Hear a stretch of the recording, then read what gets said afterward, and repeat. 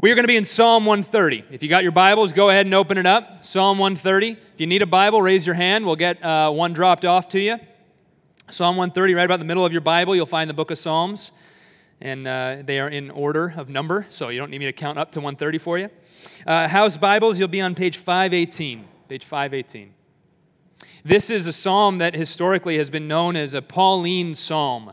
And what that means is that the same guy who wrote the book of Galatians, Paul, the Apostle Paul, the structure and the things that Paul talked about in Galatians, that we are saved by grace alone, that by our own merit we can't earn God's love, all that part of Paul's messaging that was so constant in his New Testament writings, all that we just studied through the book of Galatians, we find that kind of baked into this particular psalm as well.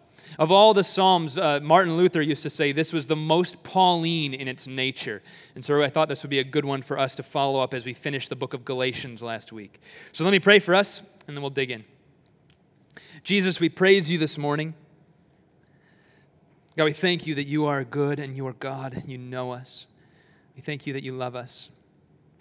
We thank you for Christ and his work on the cross. And we pray right now as we dig into the Word that we would be a people who are changed and transformed by the Word of God. That the Spirit that lives inside of us, for those who have accepted Christ, would do its work of transforming our heart, of illuminating areas of our heart where we are not yet who you've called us to be, and we are still in the process of transformation, and then getting us there. God, would you accomplish that work today? We pray in Jesus' name. Amen. Habits are a powerful thing. Habits, every one of us have them. Habits define a lot of the secondary processes in your life, ways that you go about living your life, the things you do. A habit is something that you have done so many times in your life that it basically just happens second nature for you. You don't even have to think about it anymore, right? You just go about it. Because you've done this on repeat so many times, it's just kind of moved to background information in your mind, and you do it without thinking about it. We have tons of habits in our lives. I was talking, I don't know, was I talking to a dentist? Where I got this little tidbit from? Maybe I was talking to a dentist. The way we brush our teeth, right? The way we brush our teeth is literally, I've been told, that we will brush to a stroke the exact same way every time. For the same amount of time, we'll turn the toothbrush the other way after the same amount of strokes every single time. And if now that you're thinking about it, you'll go back to brush your teeth and you'll try to do it differently, and you'll see it feels a little strange. That we're creatures of habit, and we form these habits over time. Tying our shoes, same thing. For me, I put my left shoe on first. I tie it a certain way. It's just a process. I do it without even thinking about it. It's things you've done so many times. Do this one with me, right? Cross your fingers like you're praying. Cross your fingers. Did you know just about every one of you have done that the exact same way since you were a kid, and you probably have the same thumb on top that you always put on the top. Look at the person next to you. See if it's the same thumb, right? Now switch it. Switch it. Put the other thumb on top. Doesn't that feel weird? It's not right? Why is that? Because you formed a habit. You formed this thing in you that you've done so many times that now you don't even think about it. Right thumb goes on top when I cross my hands, and I've just lost everybody, right? There's no more following the sermon at this point. Some habits are good. Some habits are good. Some habits are bad. The habit of grabbing a couple cookies before you go to bed at night. That's not a good habit. You want to break that one. Habits are hard to form because they take time and repetition, and yet they're really hard to break. Those who have gone through addictions and things like that know habits are really, really hard to break.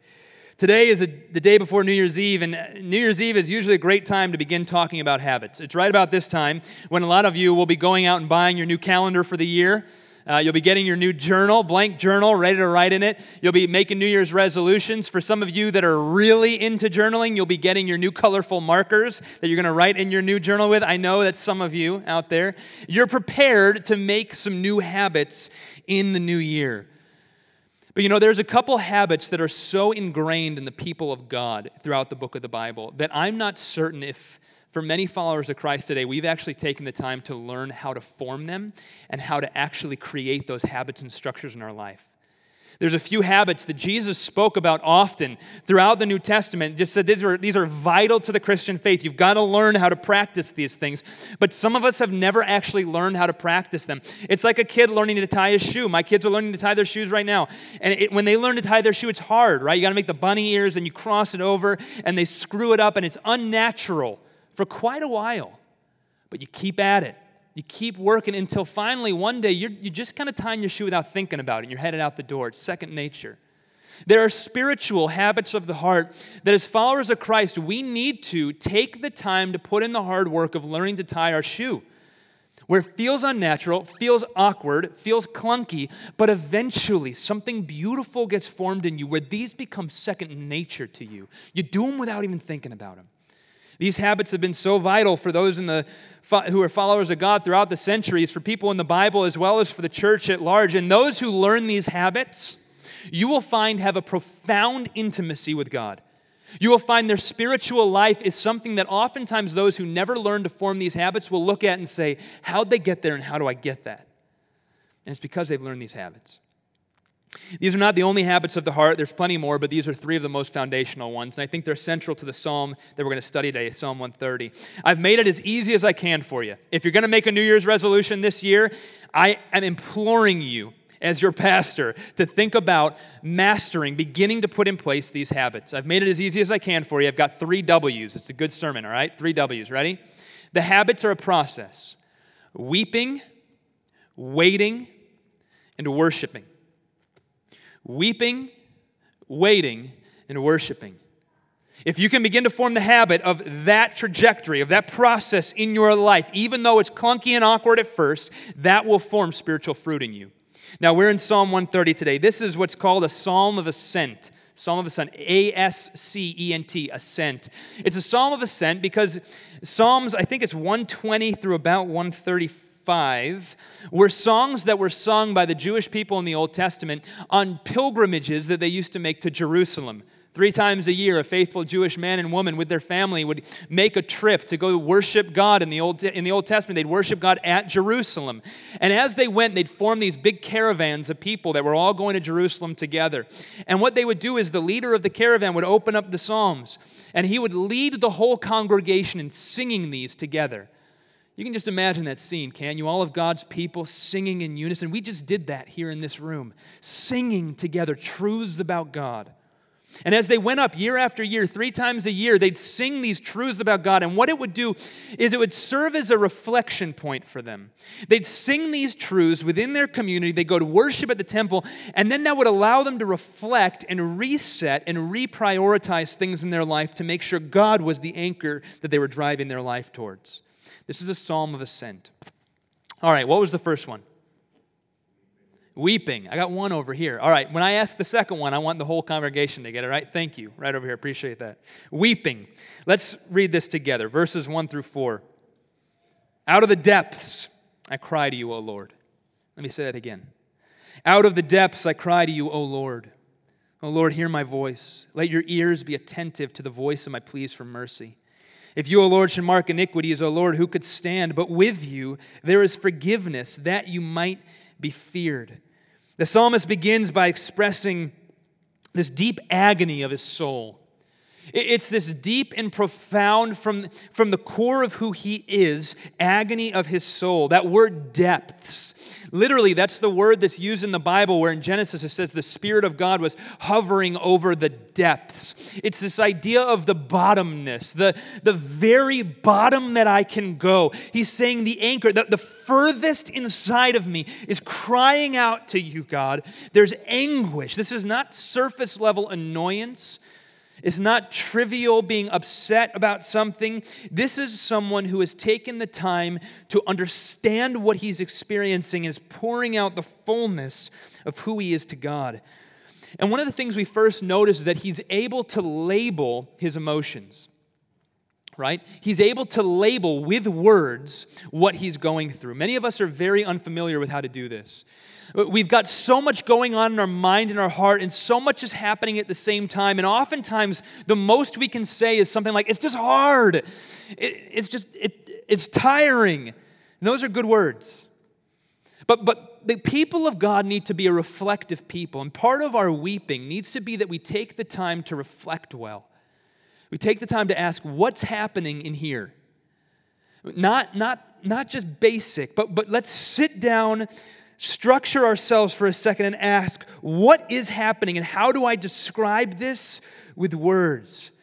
See, we've talked about this often, but we are such a hurried culture. And when we bring hurry into our spiritual nature, into our spiritual lives, when we think we can race through a relationship with God and that somehow we're going to progress in this thing called Christianity and achieve some kind of spiritual maturity, we're not fooling anybody. Everyone knows it doesn't work that way with things of the Spirit. And yet we oftentimes try to do that. We race through this stuff, but God invites us to reflect, to put words to what we're feeling.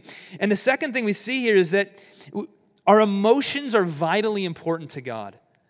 Out of the depths, I cry to you, O God, anguish of soul. Sometimes I think when we think of God, we think of Him as this very kind of stoic God. And when we go to Him, we got to have everything put in order. You know, we got to have our button popped up, or not collar, that'd be weird, but buttons done all the way up, right? You got to have your things in order. You got to have the candle lit. You got to come to Him at the right time when it's just the right way, and you've got some things sorted out, and you're not thinking about a bunch of other stuff. Yeah, there's no construction going on across the street. We make up any list of things of how we think we're supposed to approach God. But God just invites us in the fullness of the range of our emotions to come before Him and to experience Him. He actually invites all of our emotions. We don't need to be put together. If you look at this psalmist, this is a man who's totally undone before the Lord. He's just wrecked. And he's just saying, this is real. This is my life. And the psalmist was a regular guy, just like us. It's not like he had some supernatural thing he was going through in life. The problems we go through are the same problems they were going through. Different form, different generation, sure, but same stuff. We all go through this. This is life. And here he is saying, man, pouring my anguish out to you, Lord. God invites us and encourages us to bring our full range of emotions to Him. The Psalms literally is the songbook of the Bible. And what we see is the full range of emotion put on display. Have you trained yourself to actually bring your emotions to God in a way that develops your spirituality? Anger, frustration, jealousy, rage, sadness, depression, desire, lust, revenge, hunger. All through the Psalms, God's people have trained themselves to bring these and to not feel that these are something that are separate from our spirituality, but actually are part of our whole person. And therefore, God's inviting all of us, just like we would share these things with our best friend or with our spouse, or we'd write them in our journal. God says, bring them to me because I can handle them. The big point here, don't miss this. The big point is not just that you can bring your emotions to God. It's that you must. You must. Until you learn to bring your emotions to God and actually put words to what you're experiencing in life, the hardships internally and externally, you're missing what worship looks like. We bring it all to Him because He's able to handle it. But what I want you to see here is this turn the psalmist makes. We're still in this category of weeping, learning to weep well before God. And he doesn't just stop at the emotions. Something turns for him in verses 3 and 4. He says, if you, O Lord, should mark iniquity, oh God, who would be able to stand? He looks down at the source of the pain in his life. And he looks at the hardship in his life. He says, okay, it's hard. All this stuff is happening. And yet in the middle of it, a root cause of all the frustration and all the emotional toil I'm going through is sin in my life.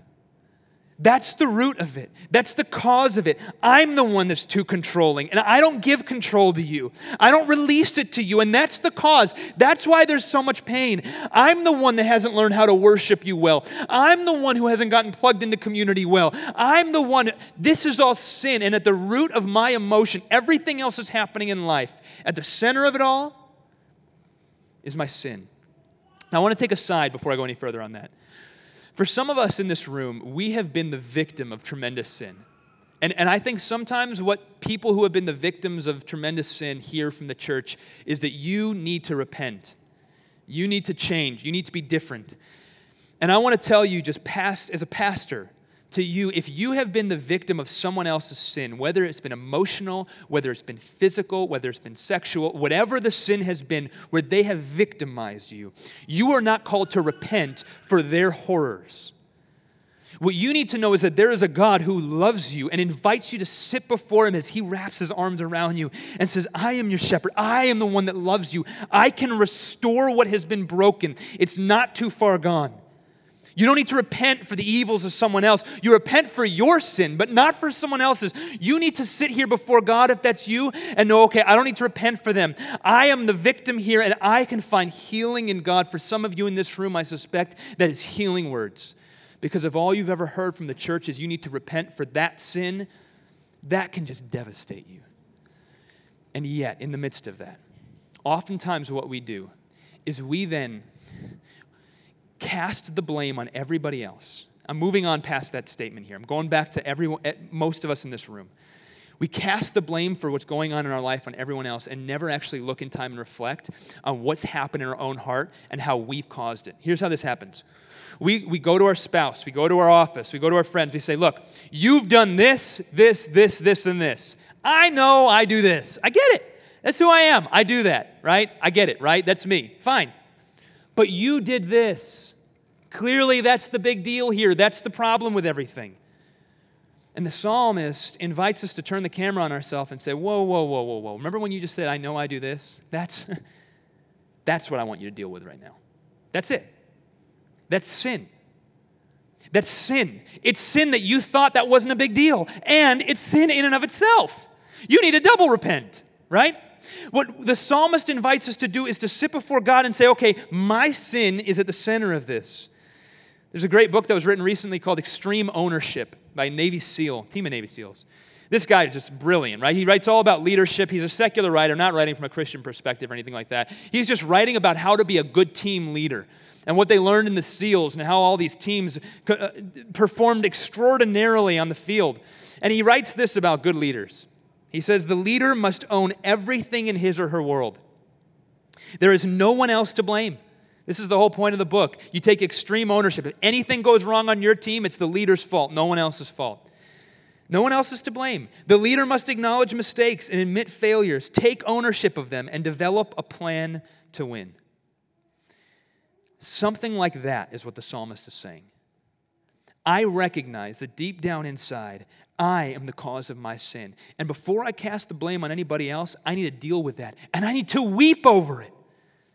You know, if you don't know how to weep before the Lord, it's uncomfortable at first. And frankly, it feels weird to get down and to actually repent of the sin that we've done. But over time, it becomes second nature. You find yourself lost in prayer just saying, God, I confess. Wow, do I confess to you these things?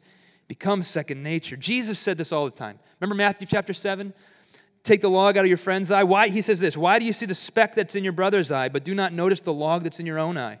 Or how can you say to your brother, let me take the speck out of your eye when there is a log in your own eye? You hypocrite. First take the log out of your own eye, and then you will see clearly to take the speck out of your brother's eye. Have you learned how to weep well? Have you learned how to go before God, acknowledge your own sin, and get on your knees and just allow God to actually handle it? He's able to handle what you bring it to him, and you must. This is the health of your spirituality that we're talking about. First one, we weep. What's the second one? Who's got it? Yes, waiting. Thank you, Brian, leading the charge there. Appreciate that. Waiting. We wait on the Lord. Psalm 130, verses 5 to 6. Let's read this. I wait for the Lord. No brainer. That's where you find it. You don't have to search for the word too hard. I wait for the Lord. My soul waits, and in his word I hope. My soul waits for the Lord more than watchmen for the morning. More than watchmen for the morning. We just got done. Here's a guy who's just undone before the Lord, bringing everything to him. And then he hunkers down, he anchors himself, and he sets in for the long haul because he knows the God who he just poured out to is a faithful God who answers prayers and has made tremendous promises in his life. And hears the prayers, will answer those prayers on his time and in his own way. That's how it works. That's how he's always done it. That's how he's done it in each of our lives, and that's how he will continue to do it. And so what he does is he anchors in. He says, I'm going to wait persistently. Now, there is a good way to wait, and there is a wrong way to wait. Some of us have never been trained on how to wait well on the Lord.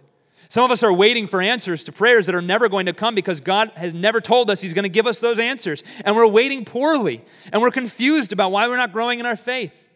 And others of you are waiting faithfully and growing tremendously. I think we see 3 healthy ways to wait from here. Number 1, we wait on a personal God. Number 1, we wait on a personal God. You know, when you read if you have an ESV translation, I'm pretty sure this is the case. Every time you see the word Lord, so in verse 5, I wait for the Lord. Usually, that is all uppercase is the Hebrew word Yahweh. The way they've chosen to translate it is all capital letters, Lord. Yahweh is the personal name of God. That is not a name, just a general name of God. That's a very personal name that was given to Moses. And we've shared this story before, but let's remember the story. Moses was a man who had been adopted as a young boy, but then cast out by his adopted family as well as cast out from his biological family. They had all said, "We don't want you." And he fled the scene, and then God called him to do tremendous things. He said, "Moses, I got a tremendous plan for your life. I'm going to do things through you that you would never even ask or imagine. I'm going to change the world through you. I'm going to change history through you. I'm sending you back to Egypt to rescue my people Israel from slavery out of there." Now, I want you to know that's the same, not the exact same, but the same voice of God that spoke to Moses speaks in a similar way to each of you. The moment you place your faith in Jesus Christ, God says, "I got a tremendous plan for your life. I'm going to shake the world through you. I got plans for you never dream of. I'm going to send you." That every single follower of Christ is sent out with the power and the name of God as their tools. He says, "I'm going to send you." The same thing God spoke to Moses, he speaks to you. Moses, in all his fear of that calling, the same fear most of us feel on a daily basis when we think of our calling, right? Says, "Man, if I go over there, I got all these doubts, God. Who will I say sent me?" And God responds in that moment, "Yahweh sent you." Yahweh means I am. It means I am. I am the God who just is, who always has been, who always will be. That God, that's the God that sent you. And Yahweh became the personal name of God. One way we wait well is we pray in our waiting. If waiting on God to respond to prayers is not saturated in prayer to a personal God that you are getting to know, you're not waiting well. You're not. The name Yahweh inspires and invokes prayer. It invokes relationship. That's what the name means. Yahweh, I am. I am. Come to me because I am. I'm here. I'm not going to change. If you're not praying in your waiting, laying it constantly before God, I'm not sure if you're waiting well. Number 2, we wait on the promises of God that are informed from the Bible. We wait specifically from the Bible. Look at me at the end of verse 5. He says, "And I hope in His word." In His word, I hope. He's talking about this word, the spoken word of God. He's waiting on the promises of God. See, if we don't know what the promises of God are, we're going to be very confused when God shows up in a different way than we expected Him to. See, waiting on the Word means regularly opening up God's Word and looking back at these stories and saying, wow, look, all right, Judges 14. Look at this story of how God related to Samson and what he did in Samson's life. Okay, I see how I understand how God works now. I see how He responded to him. And since God is unchanging, He's going to respond to me in a similar way. I get it. We're opening up God's Word. We're learning this nature of God and who He is, who He's spoken Himself to be, and the promises He's made, and we're anchoring ourselves in the Word of God. How do we do that? For me, one of the things I've been doing for a while now is memorizing a section of Scripture. I've been going through Psalm 119. This week's verses for me are verses 43 through 45. It reads this way, "And take not the word of truth utterly out of my mouth. Take not the word of truth utterly out of my mouth, for my hope is in your rules." My hope's in your rules. "I will keep your law continually forever and ever, and I shall walk in a wide place, for I have sought your precepts." That idea of walking in a wide place, I love that. Keep in mind, the psalmist, just in the previous stanza, he said, "Even though princes sit plotting against me, your servant will meditate on your statutes." He's got princes plotting against him. He's got corruption and evil all around him, yet he says, "I walk in a wide place. I'm not going to quickly fall off. My world's not falling apart. It's not all going to crumble any second." Why? Because the promises of God are good. When we anchor in the Word of God, we're stuck on His precepts. And because He's immovable and sure, we've got an anchor to actually hold us. See, anchoring in God's Word protects us from foolishly waiting for promises that God never said He'd give. You can go to some churches in the world today that are not teaching the Bible, and that'll tell you that God wants to bless you with health, wealth, and money. He wants to give you health, wealth, and just goodness and all these wonderful things. And so you can mistakenly be praying for promises from God and waiting for Him to show up with an answer to a sickness or a certain amount of money. Now, don't get me wrong. God answers those prayers. Bring those to God. If you are sick or someone else you know is sick, pray over them. Pray for healing power, and He may respond, but He might not. Pray if you are in a situation where you are short of money, don't hesitate to bring that to God. Lord, I believe that you are able to provide. But if He doesn't show up in the exact way that you expected, don't be surprised, because those things are not your right. God is sovereign over all things. When we anchor ourselves in the promise, we avoid waiting on God foolishly for answers He never said He'd give. I love Martin Luther's words on this. Martin Luther, the great reformer, when talking about the Word of God, he says this. This will come up behind me. He says, after the Word of God, my wife is the greatest treasure in my life. I just love that.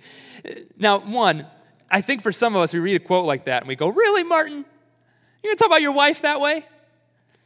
But this is the place that the Word of God needs to take in our life. See, I can only love my wife so well as I'm overflowing God's love into her.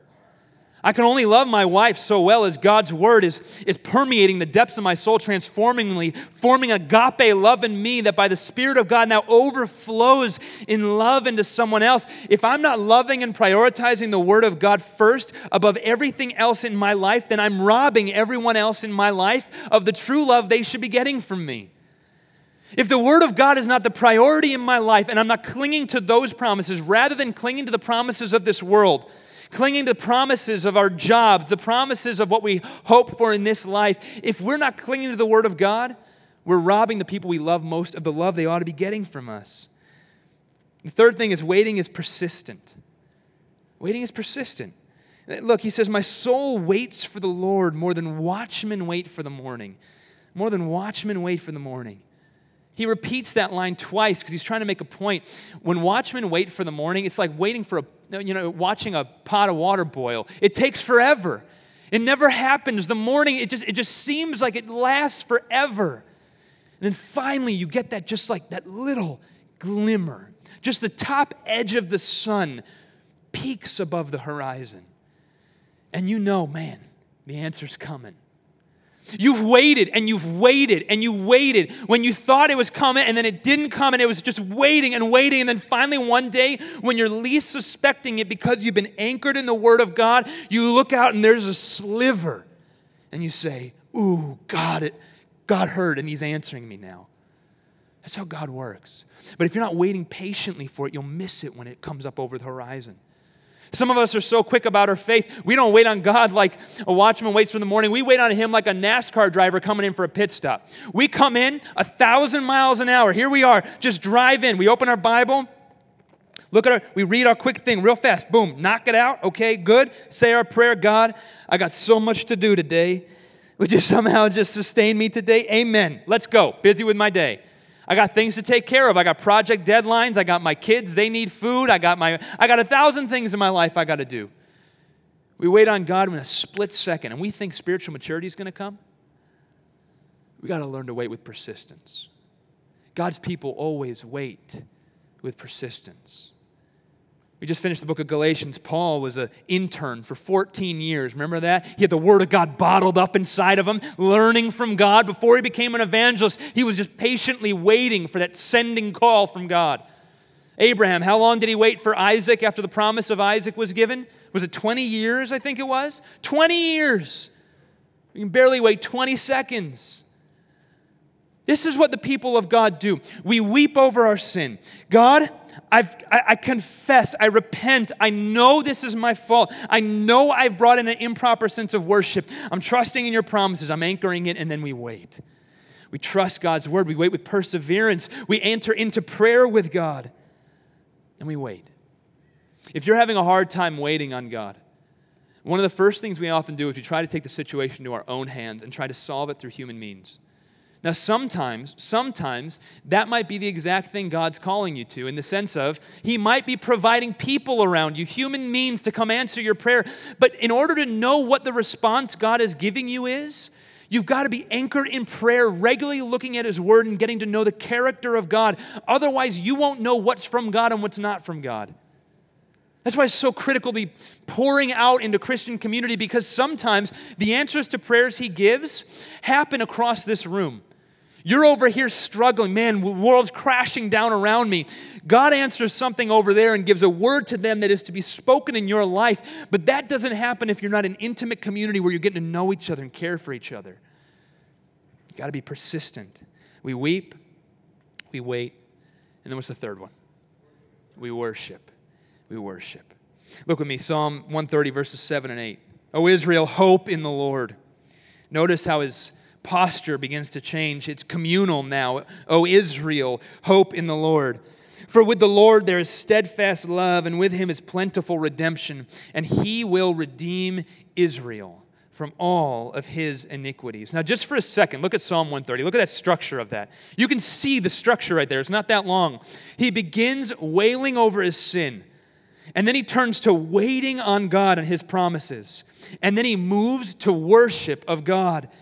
He looks out over all the people of Israel. He says, don't forget the way that God is moving. He is active and at work in your life, and He is worthy of worship. What is worship? We come back to this over and over again because we always need to be reminded of this. What is worship? Worship is whatever you give your greatest attention to. Now, I've shared some of this before, and this is so important. Worship is whatever you give your greatest energy to, whatever you give your greatest passion to, whatever consumes your time and your thought. For some of us, it's our spouse, it's our job, it's our pursuit of what we're going for in this life. Everybody's worshiping something. I don't care what religion you are, if you're atheist, agnostic, Christian, Hindu, Buddhist, whatever you are, we're all worshiping something. It's that thing in your life that takes the most amount of your energy, passion, and consumption of thought, mind, and heart. That's what you're worshiping.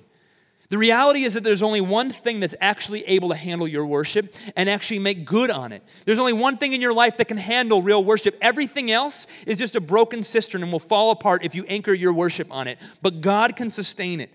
And God says we're called to worship God with our emotions, with our minds, and with our wills.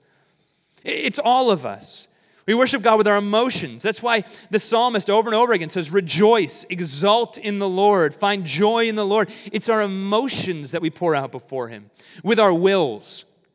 That's why God says to worship God with your body, to come bow down before me, to kneel, or to dance, even to sing. That is something we do with our wills. We actively make choices with our bodies. And also with our minds. Jesus told them to worship God with all your heart, soul, and mind. We think rightly about our God. You know, it's very easy to come into a place like this on Sunday and think we participated in worship, when in reality, nothing like that happened.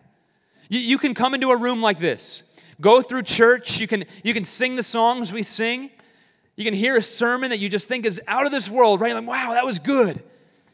But if you don't leave with a ravishing sense of the beauty of God, if you don't leave with just this, man, wow, God is amazing.